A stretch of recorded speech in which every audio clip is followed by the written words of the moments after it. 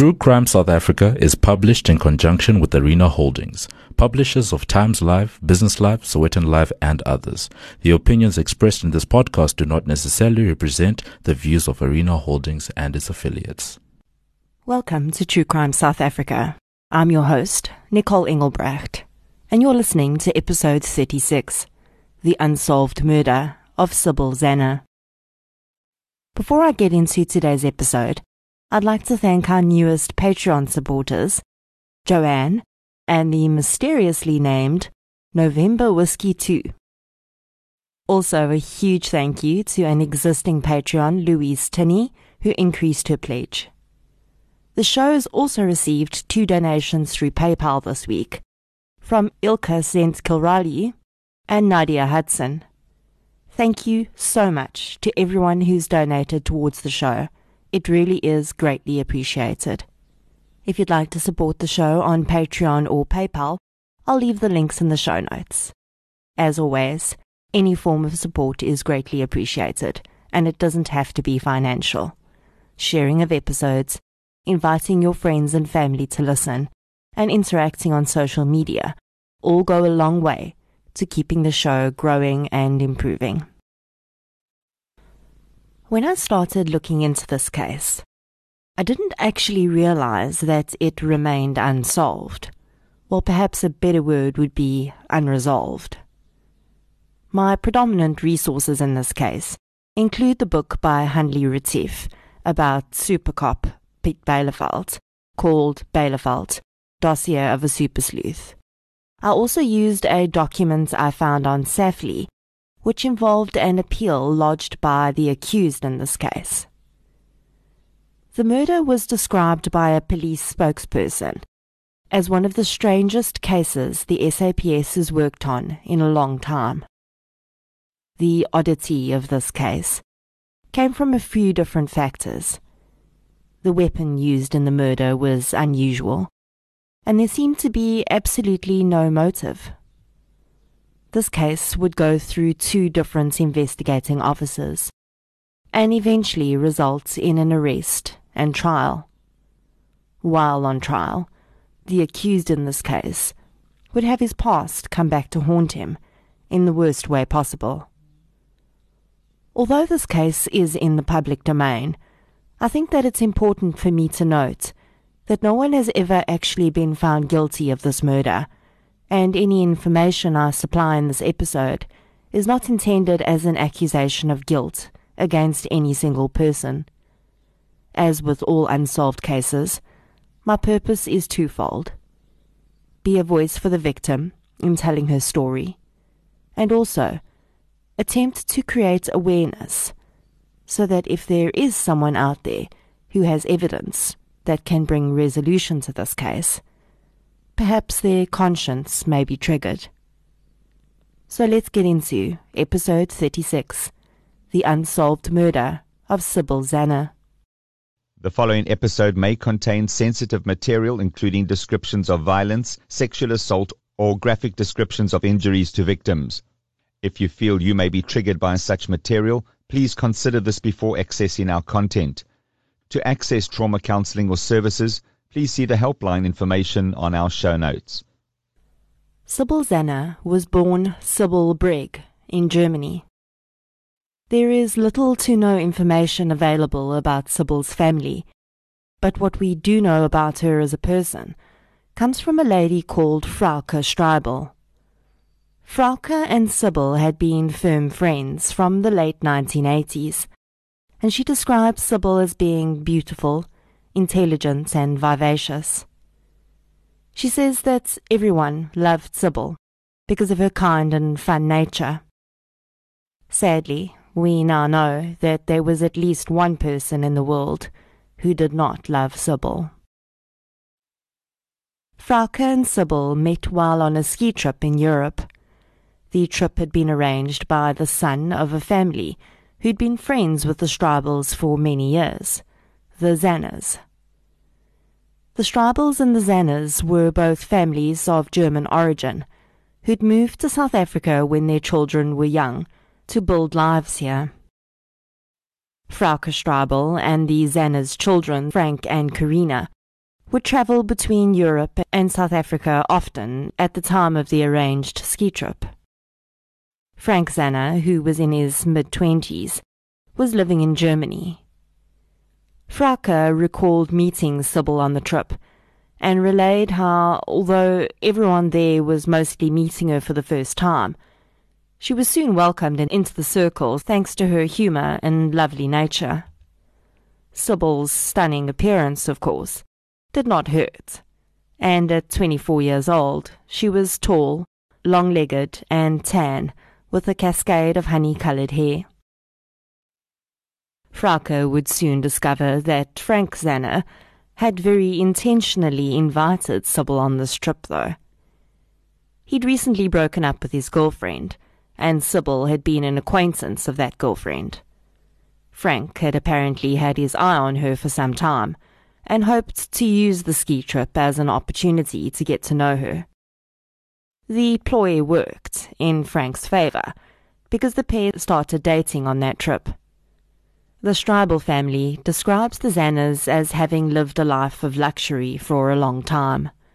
Frank's father had built a business in South Africa called SA Lenisches, which built and supplied furniture and other carpentry items.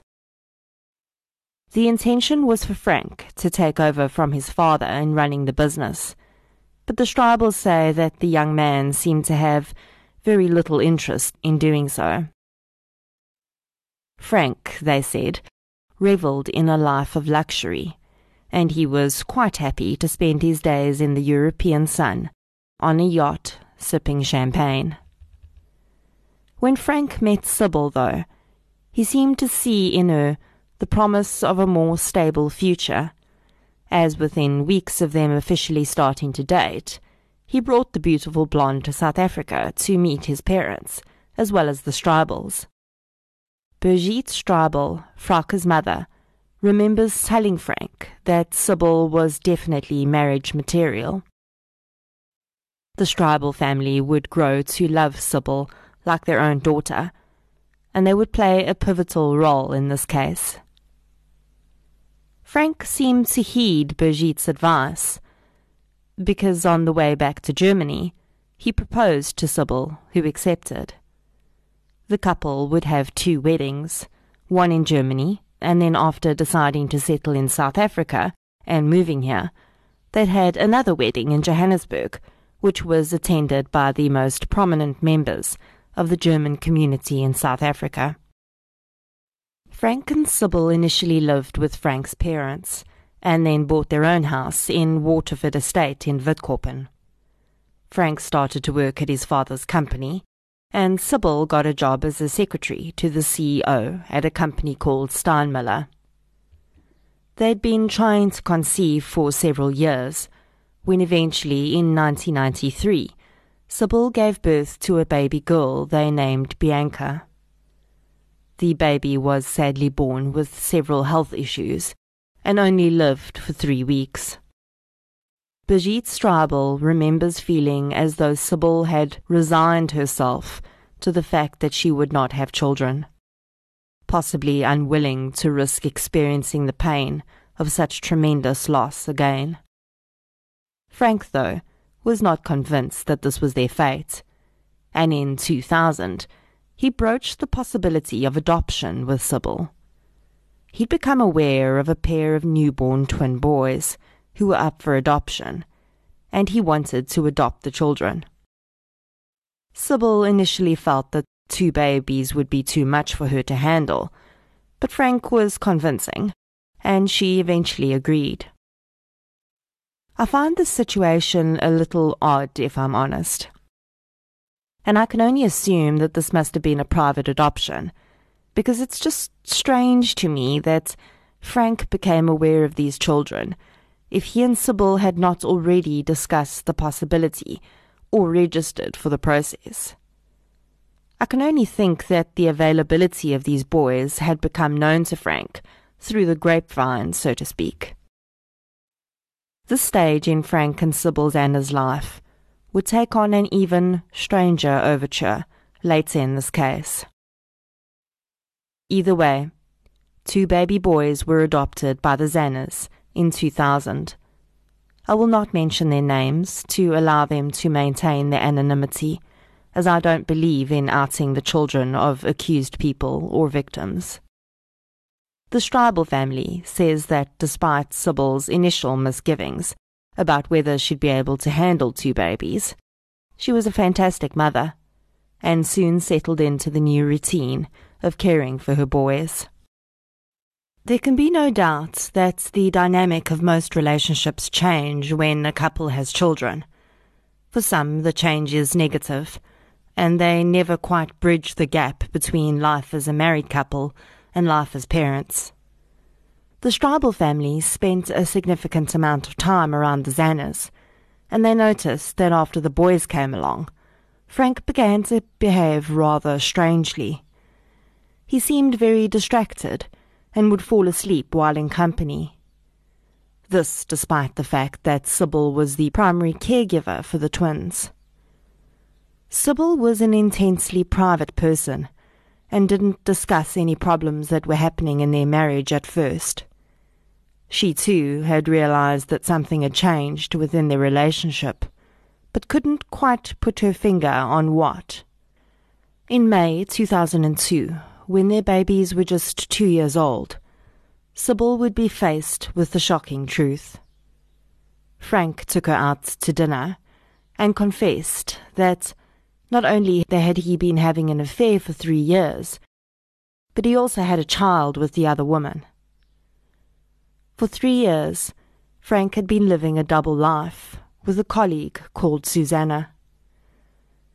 In 2000, when Frank had convinced Sybil to adopt the twins, Susanna had been pregnant with his child, a daughter who was born soon after. I cannot imagine what must have gone through Sybil's head when she was told this. It's bad enough to find out that your partner is cheating on you, but to find out that it's been going on for so long, and that a child has been born out of that relationship, must have been utterly devastating. No doubt, Sybil must have also felt a stab of pain at the thought that her own baby girl had died, and yet Frank was able to have a child with someone else. I realize that it's rather pointless to try and figure out what could have been going through someone else's head when they made decisions that they did. But I cannot fathom why on earth someone would convince their wife to adopt twin boys when their girlfriend is pregnant with a child, and they're clearly not committed to their marriage. Was it a cover-up? Was Frank worried that in visiting his baby daughter, he might unwittingly bring home clues, and those clues could be explicable if there were babies at home as well? One would think that if he intended to leave Sybil to be with Susanna, adopting children would be the last thing you'd want to do. When I found out why Frank actually told Sybil that night, though, it seemed to make a little more sense. Frank didn't tell Sybil because his conscience was bothering him, or because he was trying to divorce her. He told her because someone else forced his hand. You see, and this is just my humble opinion, I think that Frank fully intended to live both his lives for as long as he could. I think that Frank didn't think he had to choose. He wanted both. He wanted Susanna and his baby girl, and he also wanted Sybil and his twin boys. Each life would likely have given him different things. With Sybil, he was his father's heir, a family man with a beautiful, intelligent wife. With Susanna, he was just Frank. He had a biological child with her, and no other legal ties. Unfortunately for Frank, someone had not liked the fact that he was living his double life, and they intended to put an end to it. That someone was Susanna's landlord. Susanna lived in a cottage on the property of another couple. For 3 years, the landlord had watched Frank visit Susanna in the early hours of the morning and late at night. They'd grown fond of Susanna, and she'd confessed that her boyfriend was married. The landlord would later say that the couple's relationship had been extremely volatile, and he'd become so tired of hearing their rip-roaring fights at strange hours of the morning and night that he'd laid down an ultimatum in front of Frank. "Leave Susanna alone, or I will tell your wife." Frank realized that his cover was about to be blown, and it was this, and not his conscience, that had caused him to confess to his affair. 3 days after Frank's confession dinner, the landlord followed through with his threats after seeing Frank on his property again, and he visited Sybil at work. She told him that she already knew. The Stribel family recalled Sybil sharing this devastating news with them. She'd insisted that Frank should confess to their good friends, but he dodged the deed and left it to her. They'd asked Sybil if she was planning on divorcing Frank, and she told them her boys were only 2 years old, and she didn't want them to have to deal with the divorce and separation. There was another reason Sybil very likely thought twice about divorcing Frank, and that was financial. It seemed that supporting 2 families had become rather expensive, and Frank was not doing well financially. His father's company was struggling, and he'd liquidated part of the factory. Frank had taken an additional loan on his house bond to access cash. Whether Sybil had been aware of this or not is not known, but she certainly knew that their financial situation was precarious at best. To her credit, Sybil handled the revelation of her husband having another child surprisingly well, and I think it's a testament to her strength and maturity that she encouraged Frank to have the child visit their house at weekends. She even set up a separate bedroom for the little girl and was thinking about buying a bigger car that could accommodate a 3rd child. My heart aches for this woman. It would have been so easy for her to hate the child of her husband's infidelity, sight unseen, but she didn't.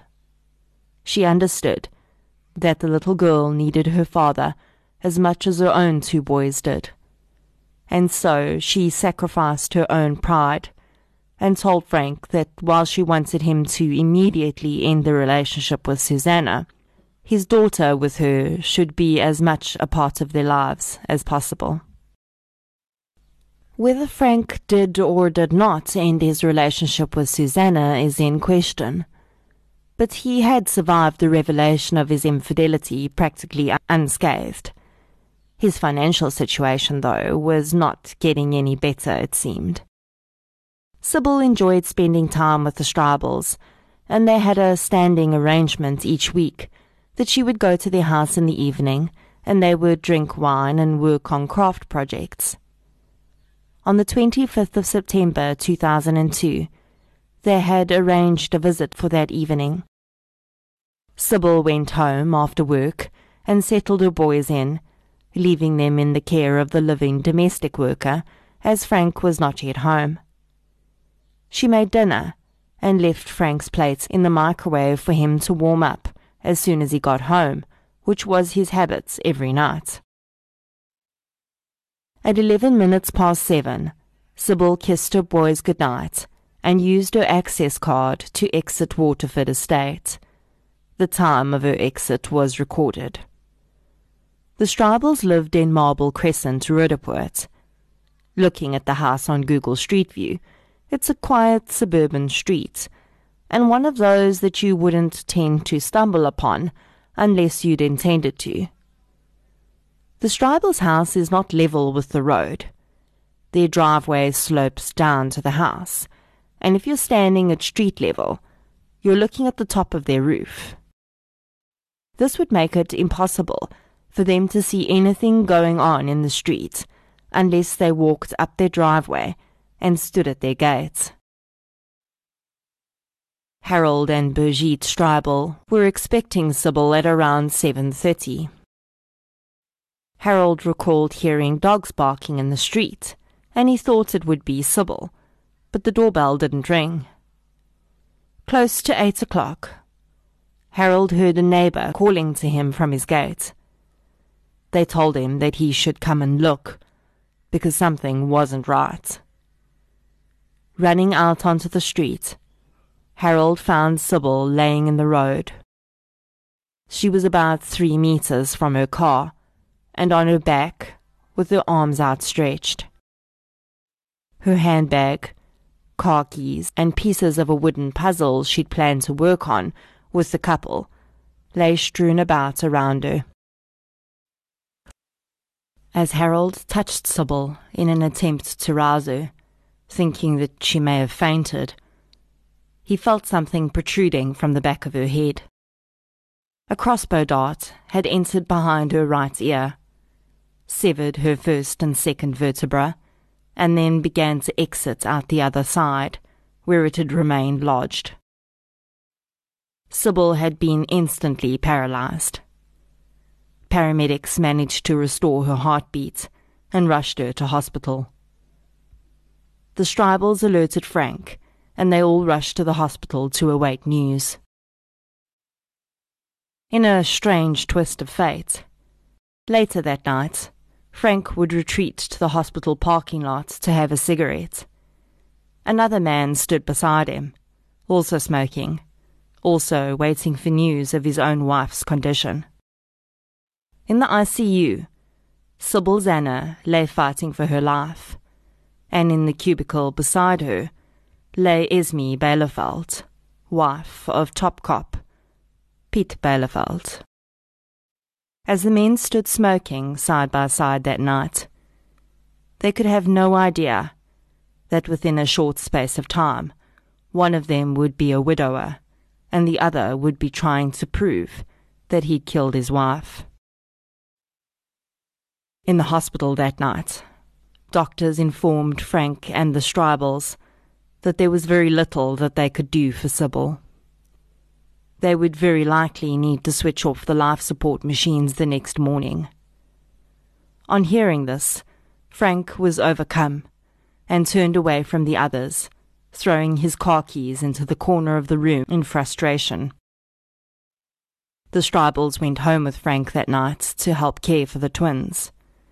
Brigitte offered him sugar water to help for the shock, and Frank told her that he hadn't eaten yet. She remembers finding this strange, as she knew Sybil would have left dinner for Frank as she always did, and she also knew that Frank always ate his dinner as soon as he got home. The next morning, Brigitte recalls being confused again upon finding Frank getting ready to go to work. She'd gently reminded him that they needed to go to the hospital, as they'd be saying goodbye to Sybil that day. Frank said he'd be there. At 9 o'clock that morning, 14 hours after Sybil had been found laying in the street, the life support machines keeping her alive were switched off, and she passed away. The crossbow arrow still lodged in her skull. Her death was now a murder investigation. The initial investigative work done at the scene of Sybil's murder was almost non-existent. There had been no photographer available, so the scene was not photographed at all. Sybil's belongings that had laid strewn about after the attack were not bagged as evidence. They were picked up with bare hands and thrown into Sybil's car. Witnesses were not properly interviewed directly after the incident, and some would only have statements taken weeks after the event.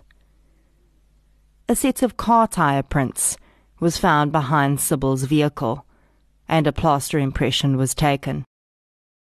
The tires were believed to belong to a 4x4 vehicle, but the evidence led the investigating officer no further than that. From the position of Sybil's body, investigators were able to determine that she had gotten out of her car and started walking towards the Stribel house. Something had then caught her attention, and she walked toward where the other vehicle was parked.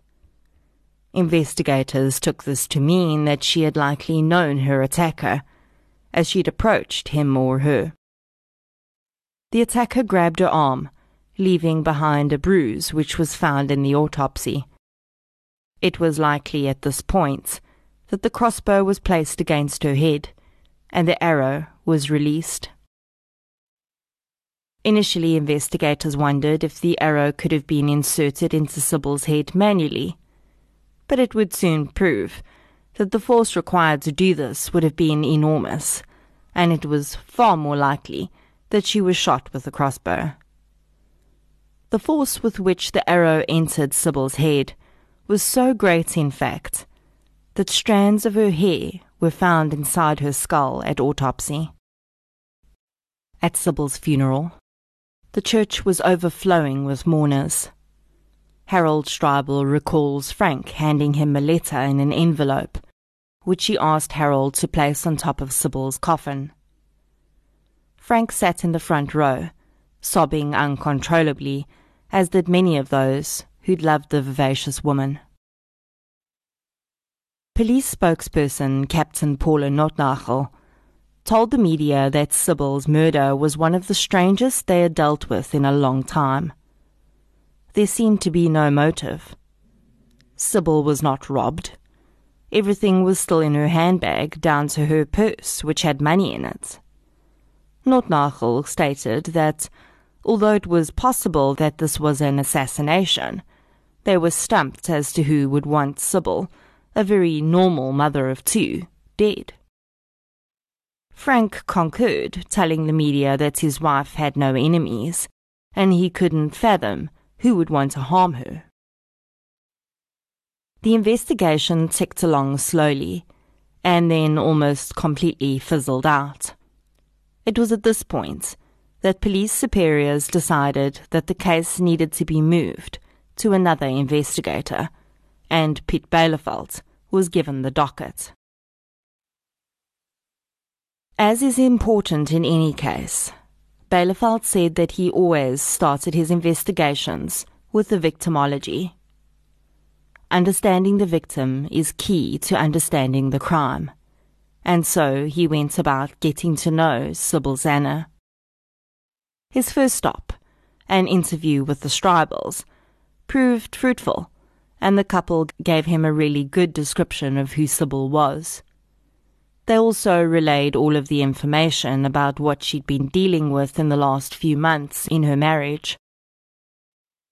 Birgit Stribel said that Sybil had been unusually quiet in the week before her murder.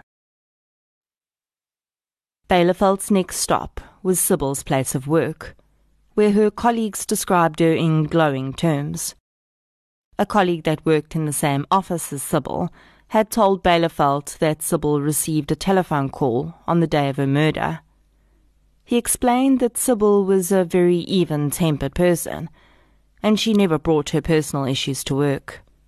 But on that day, she'd seemed extremely disturbed by a phone call. Around noon, he said, she'd had a heated argument with a person on the phone. He couldn't hear what she was saying, but was certain that she'd said the name Frank. The man had become concerned and approached Sybil to see if she was okay, and she'd switched from speaking English to speaking German. When she put the phone down, he says that she'd exclaimed, "Men," in a half-joking way, which he took to be hiding her true distress. She then picked up her handbag and left the building. That was the last time he'd ever seen her. Bielefeld looked into every inch of Sybil's life, certain that if she was up to something that could have led to her assassination, he would find it. He found nothing. Sybil was exactly who she appeared to be, but others in her life were not so transparent. Bielefeld recalled that the daughter of one of his colleagues lived in the same street as the Stribels. When speaking to the young woman, she said that she had indeed seen something strange on the night of the murder. she'd been driving home from the grocery store when, in her street, she had to move out the way to avoid a white 4x4 vehicle that was driving in the middle of the road. Bielefeldt also discovered that there was a life insurance policy in place for Sybil, as well as a significant pension fund which would pay out to her husband should she die.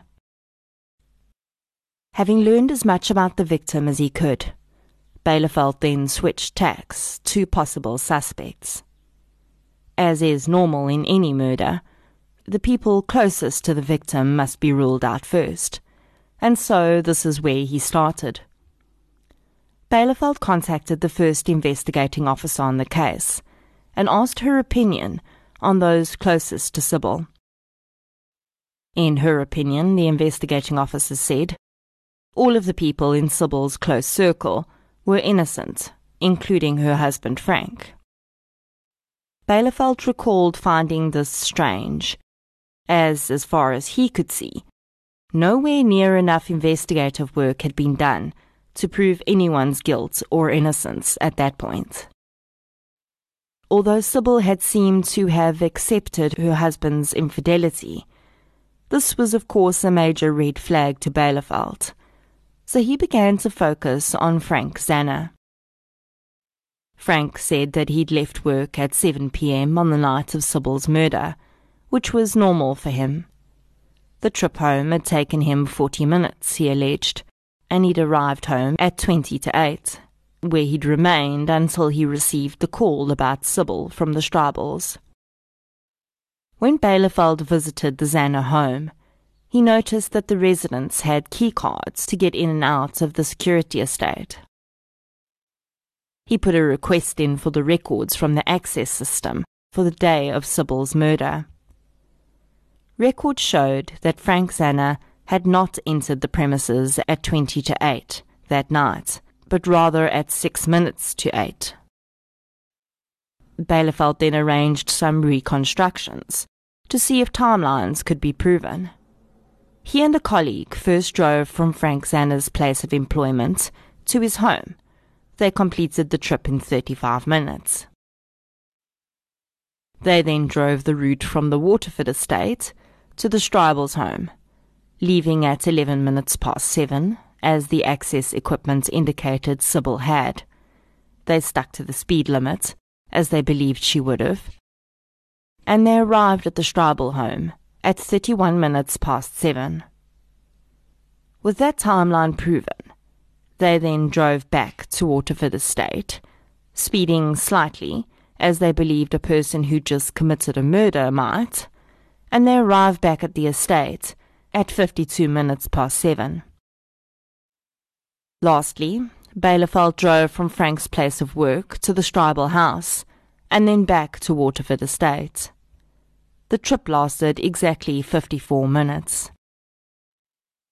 The Zanners' live-in domestic worker, when interviewed, said that she knew that Frank had walked in the door around 8 p.m. because her favourite soapie had just started. One of Frank's neighbours recalled that a few days after the murder, Frank had come to him and attempted to remind him of a conversation they'd had the night of Sybil's murder and how the neighbour had seen him arrive home.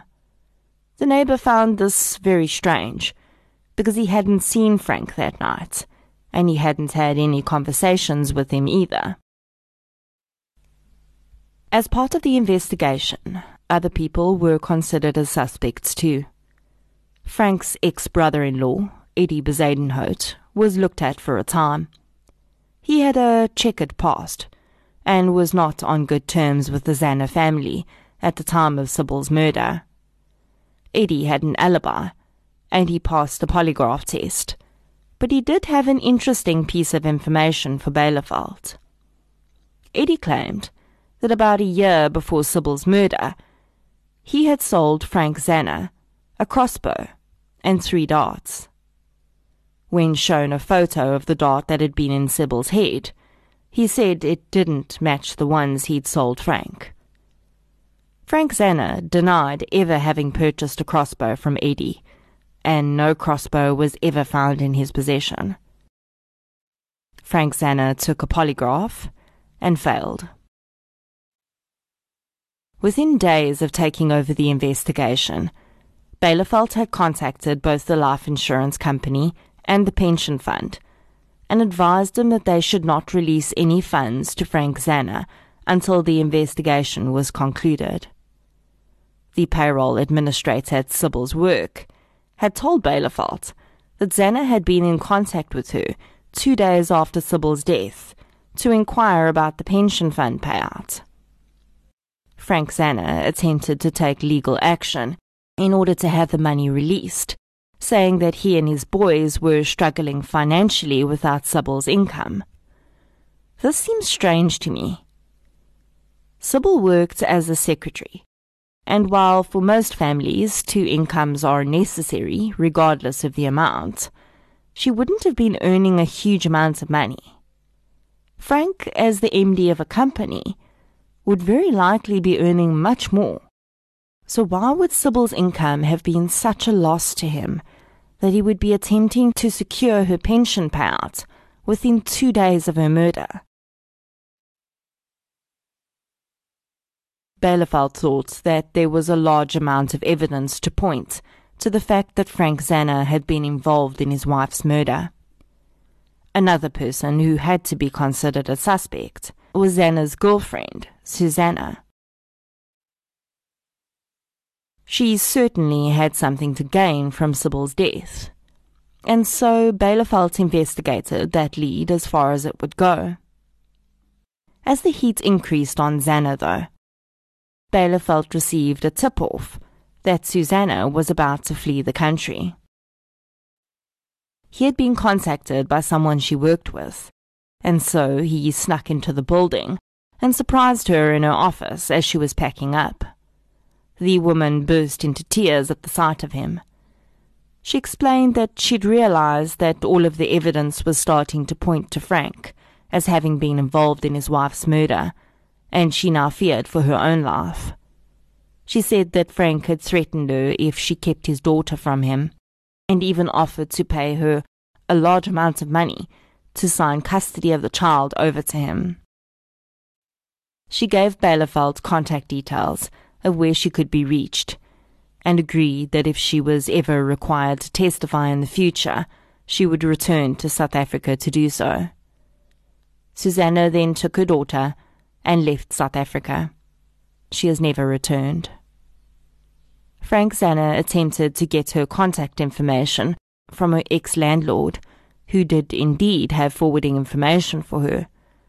The landlord refused to provide Frank with any information, as they were afraid for Susanna's safety.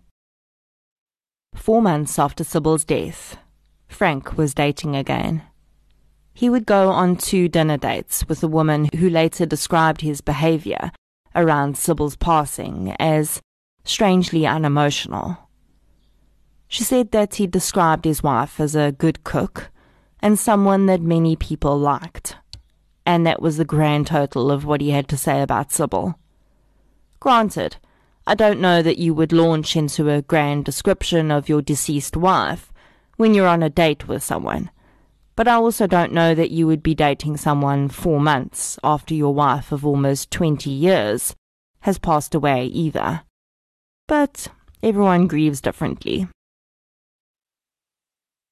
Realizing that he was now the main suspect in his wife's murder, the Zanner family hired a private investigator to prove Frank's alibi.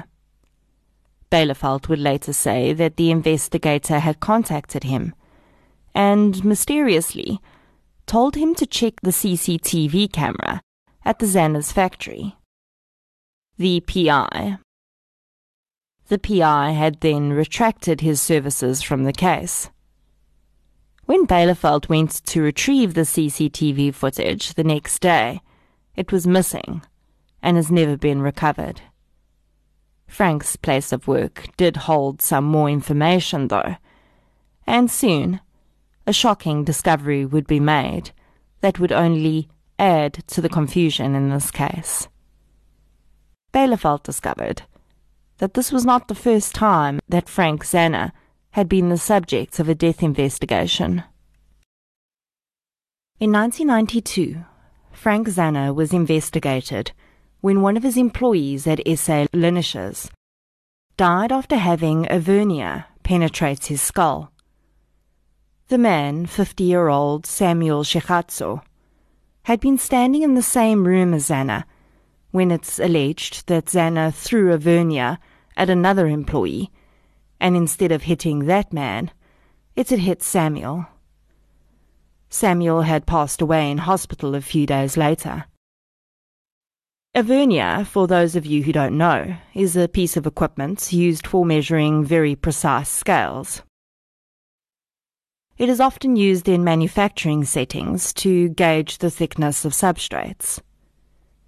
The tool is made of metal and looks like a ruler, with a fixed jaw in front, and then a second jaw that moves up and down the tool. When the two jaws are fixed in place, the tool has the shape of a small axe. None of the points on the tool are terribly sharp, though, so in order for it to lodge into someone's skull, it would have to be thrown with considerable force. A witness in the matter said that Frank had been trying to get the attention of another employee. When he called the man 3 times without response, he'd lost his temper and thrown the vernier in the man's direction. When it struck Samuel, Frank had rushed over and caught the man before he hit the ground. He pulled the tool out of the man's skull. At the time of Samuel's death, an investigation was launched, and the original investigating officer told Bielefeld that he felt like he was being given the runaround by witnesses and employees at the company. Although culpable homicide charges were pending against Zanner at the time, the investigating officer could not gather enough evidence to raise a case against him, and it never went to court. Bielefeld believed that justice was not served for Samuel Shekhatso. On the 28th of August 2003, almost a year after Sybil's murder, Frank Zanner was arrested as he left Waterford Estate. Bielefeld made as much of a show of force as possible, with blue lights, sirens, and guns drawn. Zanner's only comment upon being told that he was being arrested for the murder of his wife was to ask whether it was really necessary to arrest him in such a way. Bielefeld recalled that Zanner came across as not only really relaxed after his arrest, but almost arrogant. He lounged back in a chair in the interview room at the police station, with his hands behind his head, and asked for his lawyer. He then proceeded to answer every question that Bielefeld asked him with, "I will consult on that." Zanner was held in jail for several months, until he was eventually granted bail.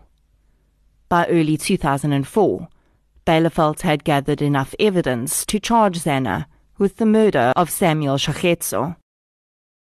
Zanner responded by appealing against the charge in court, saying that his right to a speedy trial in the case of Samuel's murder had been violated. The court found that no such right had been violated, as Zanner had not been investigated or involved in any legal proceedings for the last 13 years. The case against him had simply not proceeded at the time, and now it was. On the 26th of July 2004, the trial against Frank Zanner began. Both charges of murder would be heard in the same trial and by the same judge. The state started with the charge relating to the murder of Samuel Shekhatso. The defense alleged that Zanner had not purposely thrown the vernier, but rather that his hands had been oily and the tool had slipped out of his hand while he was talking animatedly. Although Bielefeld had done his best to ensure that the witnesses were prepared, the wheels fell off the case pretty quickly. The original investigating officer had difficulty remembering exactly what had been said and done 13 years before when cross-examined. The original docket had also disappeared, with all of the notes he'd made. Many of the witnesses that Bielefeld had arranged simply didn't arrive to testify, and the ones that did were suddenly uncertain about their evidence. It emerged during the trial that after Zanner had caught Samuel while he was collapsing and pulled the vernier out of his head, he had then hosed the man down with water. This is a bit weird in my opinion. Unless he was trying to get rid of the blood in order to ascertain the severity of the injury, why would you hose someone down? And if there's so much blood present to necessitate you hosing him down, surely that is already a sign that the injury is pretty severe? The section of the trial for the murder of Samuel Shakhetso ended on a very poor foot, and things did not get much better when the focus shifted to the murder of Sybil. In that portion of the trial, Bielefeld suddenly found that his witnesses were equally uncertain, and the defense counsel managed to cast doubt on much of their testimony. Eddie Bezuidenhout, who would testify that he'd sold Zanner a crossbow, had all of the skeletons pulled out of his closet. His credibility was severely damaged under cross-examination. The young woman who'd seen the white 4x4 in the street that night was now not entirely certain whether it was the same vehicle that Zanner drove. The Zanner's domestic worker claimed that Bielefeld had told her what to write in her statement, and that she actually didn't know what time Zanner had come home that night. The neighbour was now unsure as to whether he had or hadn't spoken to Zanner that night. The evidence from the access equipment at the estate was also called into question, and Bielefeld brought in the engineers who had installed the equipment to testify to its accuracy. They too crumbled under cross-examination. The writing was on the wall for this case, and rather than face an acquittal, which would mean they could never again try Zanner for the murder of Sybil, in August 2006, the charge was withdrawn. Shortly thereafter, the judge acquitted Frank Zanner on the charge of murdering Samuel Shakhetso, saying that there was simply not sufficient evidence to prove intent. Frank Zanner walked out of the court, a free man. Piet Bielefeld said that this case was one of the few that haunted him. He felt that despite his best efforts, he'd failed Sybil. Sybil's pension fund refused to pay out to Zanner, despite the charges being withdrawn, and instead they placed the money in a trust fund, which would pay out directly to his sons when they came of age. Zanner attempted to fight this in court, but the pension fund stood by its decision, and the money remains in trust for her sons. In 2010, Frank Zanner sued the state and Piet Bielefeld for general damages for harm to his reputation and rights, and for harming his honour and dignity in the amount of 8.5 million rand. There is no further reporting in the media on this matter, so it may have been successfully disputed, or a settlement may have been reached. Frank Zanner appears to have moved back overseas with his boys, who are now young men of 20 years old.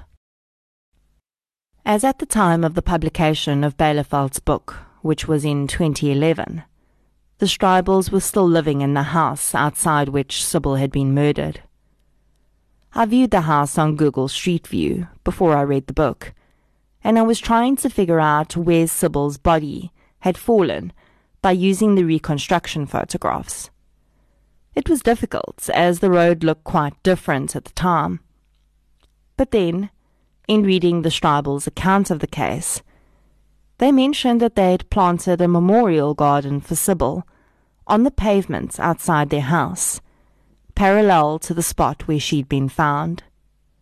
So I looked again, and there it was, a splash of colour in an otherwise ordinary street. red and white flowers, circled by small stones that mark the spot and encircle the memory. It is here that Sybil Zanner was betrayed. Because she was betrayed, whether or not it was by Frank Zanner.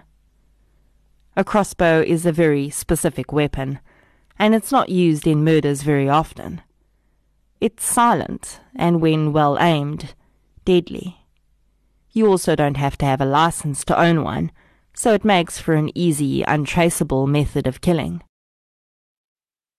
An article published in the International Journal of Legal Medicine in December 2004 looked at a study of 8 different cases of crossbow homicides, rather ironically, in Germany. In all of the cases, the weapon was chosen because it was silent, easy to transport, and required almost no skill to use. In almost all the cases covered in that study, the murder was committed by an intimate partner on both male and female victims. There is no doubt that Sybil Zanner was not a victim of a random crime that day. She was not robbed or hijacked. Not a single item was stolen. It is also rather clear that she knew her killer, as she willingly approached them, and they were able to get so close to her without her calling for help that the crossbow was almost up against her head when it was fired. Did she approach the person and then see the crossbow in their hand, try to run, and that was when the perpetrator grabbed her arm, leaving the bruise, and simultaneously shot her? The other reason that we can say that Sybil knew her killer was because they knew that she was going to be at the Straubels' house that night. They knew exactly what time she was going to be arriving. Were they following her? Or didn't they need to, because they knew exactly where to go? Is it really possible for Frank to have achieved arriving at the exact right time at the house to commit the murder if he left work at 7? The reconstruction that Bielefeld did shows that he had enough time to drive there from work, kill her, and drive home in the allocated time. But what if the access equipment was wrong, and he did arrive earlier? Also, what would Bielefeld have found on the CCTV from the factory? Would it have proved his alibi, or would it have shown that he left at a different time from what he said? Frank Zanner was not acquitted of the charge of murdering Sybil. So that does leave it open for new charges in the future. But it would take a significant amount of evidence or a confession for that to happen. Bielefeld seemed to have built a pretty decent case, and the evidence all seemed to point in one direction. But then it fell apart. Why that happened, we don't know. I'm sure it's not uncommon for one witness to falter, but almost all of them, in 2 separate cases, must be an anomaly. At the end of the day, there's no physical evidence tying Frank Zanner to this murder. They found no blood, no weapon, and no proof that he was anywhere other than where he said he was. His history and financial predicaments are dodgy at best, and seem to match a lot of what we see in other cases of domestic homicide. But it's not what we think we know. It's about what we can prove. And South Africa was unable to prove that Frank Zanner killed his wife. And what about Samuel Shaketso? For 13 years his case lay untouched. And then when it finally had its day in court, the witnesses faltered there too. In my humble opinion, it is highly unlikely that the vernier slipped out of Frank's hand, but I don't think that he intended to kill Samuel. The state had to prove that he threw the vernier with intent to hit someone, and that in doing so, he should have known that someone could be injured. Unfortunately, the state failed to prove that too. I don't think that the prosecution or Piet Bijleveld did a poor job here. It's just really strange that all the witnesses, in 2 cases, would suddenly falter under cross-examination. I guess that must be a testament to Zanna's defense counsel. Maybe. Samuel Shakhetso was a 50-year-old man. He was a father and a husband, and he was at work, just trying to earn a living. He didn't deserve what happened to him, whether it was an accident or not. And I do hope that his family have some sense of peace around his passing, despite the fact that it was never fully explained. Sybil Zanna also did not deserve what happened to her. She had to deal with so much pain in the run-up to her murder, but she kept her eyes focused on the well-being of her boys. They were just 2 years old when she was murdered, and will likely have very few, if any, memories of her. She was going to paint a wooden puzzle for them that night with the Strabels. After she was attacked, the pieces of that puzzle lay scattered about.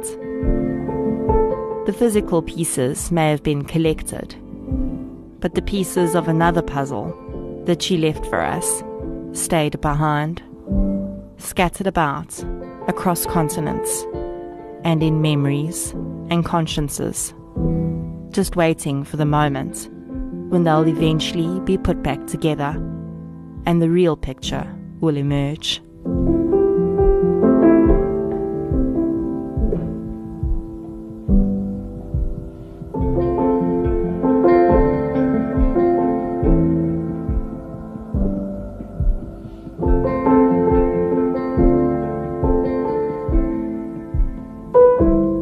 Thank you for listening to episode 36, The Unsolved Murder of Sybil Zanna. If you enjoyed this episode, please be sure to subscribe to the show on the app that you're using to listen right now. You can also follow us on social media. We're on Facebook, Twitter, and Instagram. I'll be back next Friday with a very interesting interview. If you are interested in what makes the human brain tick, I highly recommend that you catch that episode. Until then, as always, thank you for your support, and I'll chat to you soon.